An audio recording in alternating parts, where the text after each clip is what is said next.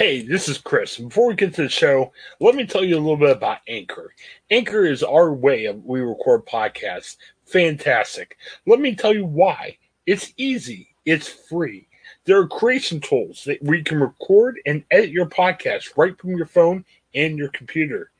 Anchor will distribute your podcast for you, so it can be heard on such providers as Spotify, Apple Podcasts, and many, many more. You can make money from your podcast with no minimum listenership. It's everything you need in a podcast and so much more. Check out Anchor, and you can find it all in one place. Download the free Anchor app or go to anchor.fm to get started. Anchor, it's a fantastic way of creating your first podcast and making it work. All right, back here at the Ohioan, another segment. And guys, I shared online a story about the stimulus checks. And I'm concerned. Have you guys got your stimulus checks yet? Yeah, I have. I haven't received mine. We were a little late with all the craziness of last year with unemployment, furloughs that, Craig and I had to take for Gannett. I mean, it was 2020. I don't know, but we haven't received a stimulus check yet. I mean, we qualify. We definitely are under the salary application. I read the article from USA Today that's along with this podcast. I'm still not sure why I may not have received it yet. My wife said we actually paid by check. So she thinks that may be worth the delay. What are you guys hearing about why other people haven't received their checks yet?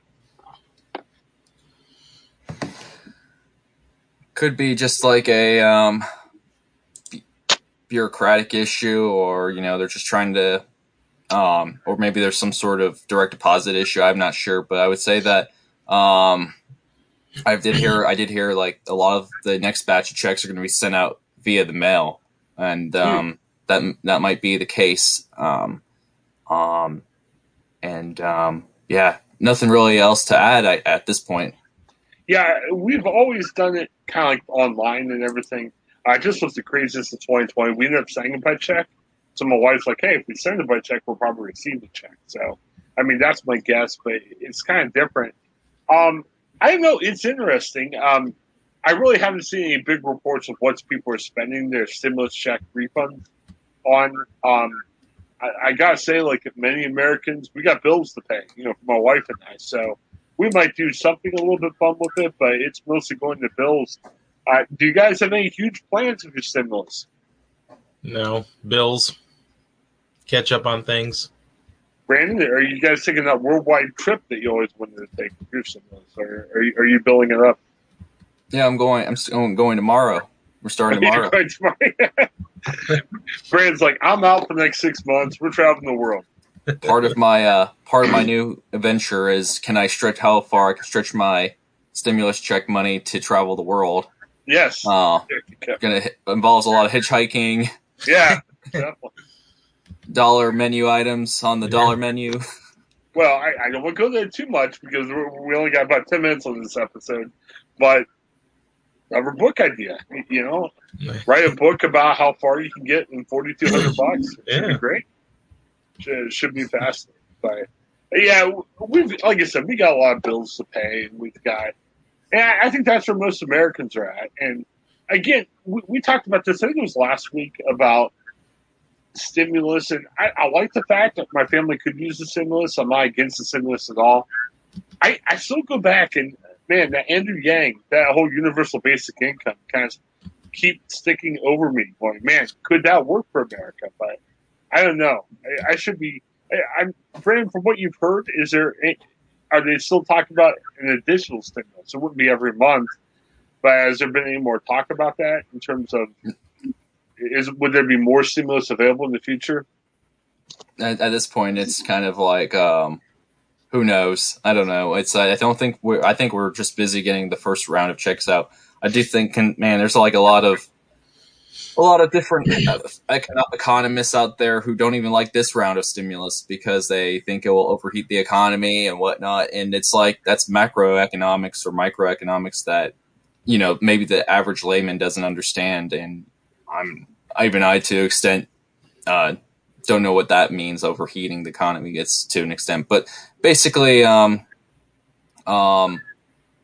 think for now let's see. I think it's kind of they're going to wait and see how this $1.9 trillion American Rescue Plan is going to impact the economy, and I think that's where it's kind of a wait and see game at this point. Yeah, I'm not sure when you're listening to this, but President Biden was actually slated to be in Columbus on Tuesday.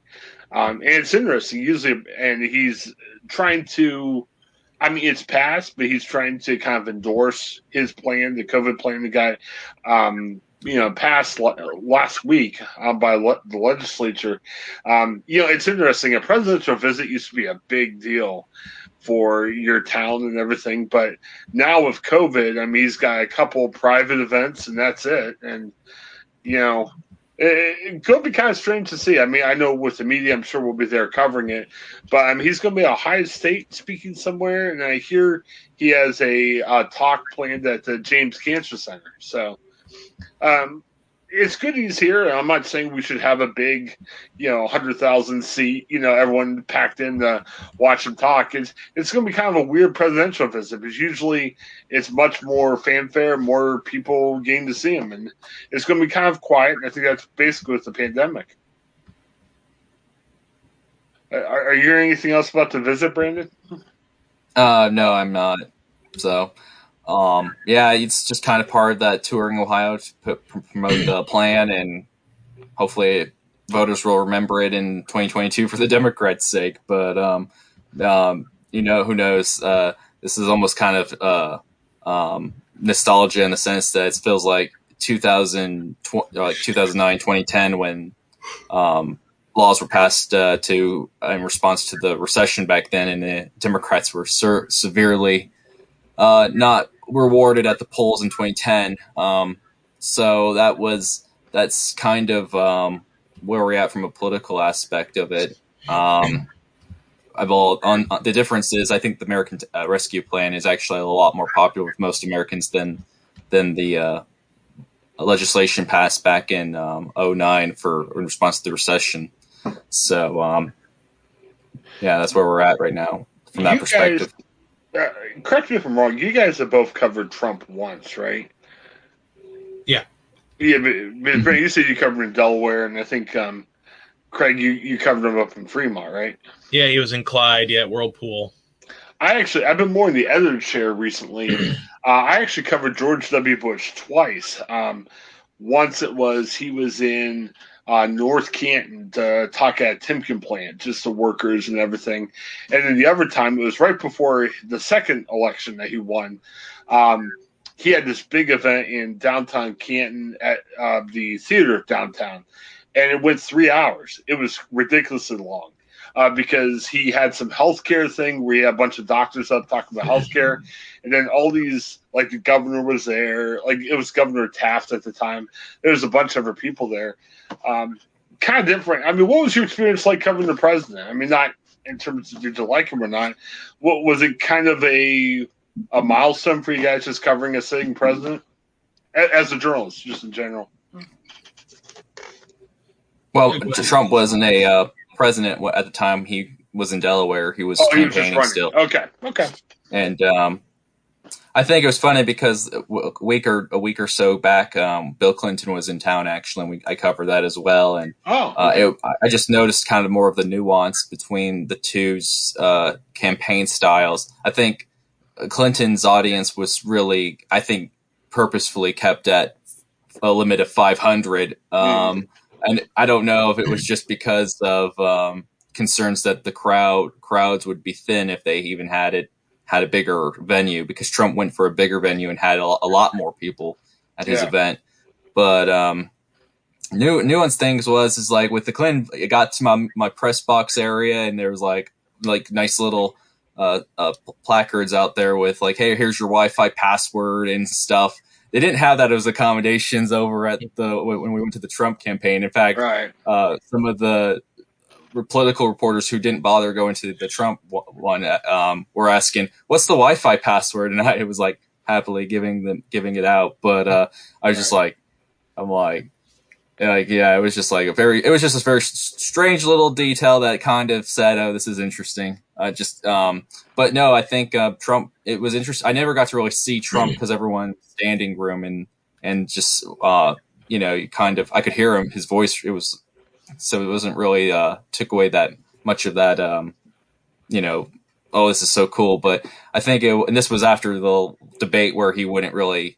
Talk about whether he would accept the results of the 2016 election. Right. It was when he threw out his big, "I'll accept the results if I win," and that was really where Delaware, Ohio, gets its little 15 minutes of fame in terms of that election. So, that was just kind of that was my coverage of a president. So, I was always a fan of history, and I gotta say, it spooked me. Because the first time I covered Bush, and he was the president both times. First time was just more of a regular, hey, here's what we're doing to help workers speech. Second time he was actually running. It was more of a campaign type presentation. But I gotta say, the first time as a fan of history, hearing the presidential opening, that thing, man, it kind of freaked me out because it was the first time I ever covered the president. And we were in the back, we could see, Bush walk on stage. And I wasn't like fanboying out. It was just like, wow, here's the president. And it was interesting because I was like taking notes and hearing his voice and going, wow, I'm covering a president. This is kind of cool. I gotta say, and Craig, you may have experienced this too, when you cover the president, actually a sitting president, you have to get there early. And I think both times we had to be there like 90 minutes early. And I had a photographer with me the second time who was ticked because that's your day. I mean, we talk now when we cover stuff, we try to write stories at home or in the office and everything. When you're covering, especially that second time, we went on for like 3 hours. We had to be there 90 minutes beforehand. We had to wait a half hour before we let out. And by the time we got back to the office, it was just writing that story and it was done. And it just, it cuts in your day. I mean, it was something. But I don't know, was it something for you to cover Trump because he was sitting at the time, right, Craig? Yeah, I mean, I covered him last year. It was a unique opportunity. Obviously, sort of, you think of it as sort of a once in a lifetime, especially at a small newspaper like the News Messenger in Fremont. There was a lot of, chaos and a lot of people there, and we're in the middle of a pandemic as well, so it was a little more nerve-wracking than just in general making sure you take good notes and making sure you have sort of an angle for a story that you can write that people want to read, because it's when you cover these anybody, whether it's a president or whatever kind of a meeting, you don't want to just generically jot it down in chronological order. You've got to find your hook. And for me, the 90 or so minutes that he spoke, or maybe a little bit more than an hour that he spoke, was fine.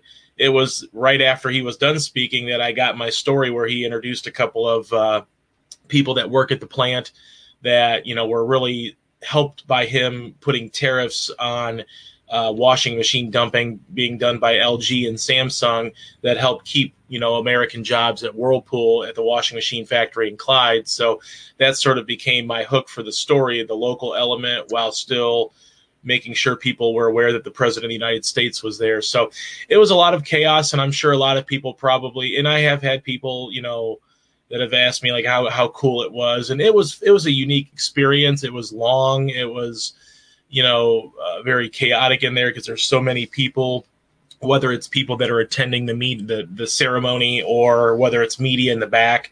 I mean, we were no closer to Trump than anybody else would have been. We were probably 100 feet away and, sitting there doing our stuff. And it was an interesting, unique day, but it was also a long day. And it was also a very stressful day because not only do you have to go cover it, there's time elements to, early deadlines and things like that where you have to get stuff done. So much like how you, kind of described with the president, President Bush's visit, yeah, you're getting back to the office and you don't have really much time to reflect on it. You just have to go right. And, I kept my press pool badge or the press pool pass that we had for the White House and, stuff like that. That's sort of a momentum. And it was a fun experience. But I think most people look at it like, oh, you get to cover the president, but they don't really think about, some of the stuff that goes on behind the scenes, whether it's deadline, whether it's making sure you heard him right in a speech or whatever it may be. I know some reporters were asking some of the president's staffers, like, hey, is there going to be a transcript of his, speech? And they're like, no, or maybe it'll be on like tomorrow or something. So, a lot of people were just kind of scrambling, making sure they got the best story they could. Yeah, so I guess it's something up. I mean, for me, it was cool the first time. The second time became more mature, and especially that week I covered Vice President candidate John Edwards. And again, nothing against John Edwards. You just, every time you cover it, it takes a day, and it gets to be more of a nuisance than anything else. So, all right, so thanks for checking out the Ohioan. Again, we'll have links available if you wonder where your stimulus checks is. If you're listening from the IRS, call me. Tell me where my stimulus check is. I'll give you a shout out on the next podcast. I'm sure I won't get a call, but here's the hope. So, should be good. Thanks for checking out the Ohioan. We'll be back with another segment shortly. Have a good one. Bye-bye. Hi, I'm Jennifer Mooney. Welcome to what is our new Hope Interrupted podcast based on the work from our book, Hope Interrupted, that I co-authored with my good friend Byron McCauley. Hey, Jennifer, I'm looking forward to this podcast as much as I was looking forward to writing this book with you. We hope to interview some high-impact folks as well as have a little fun. We're going to cover stories of hope.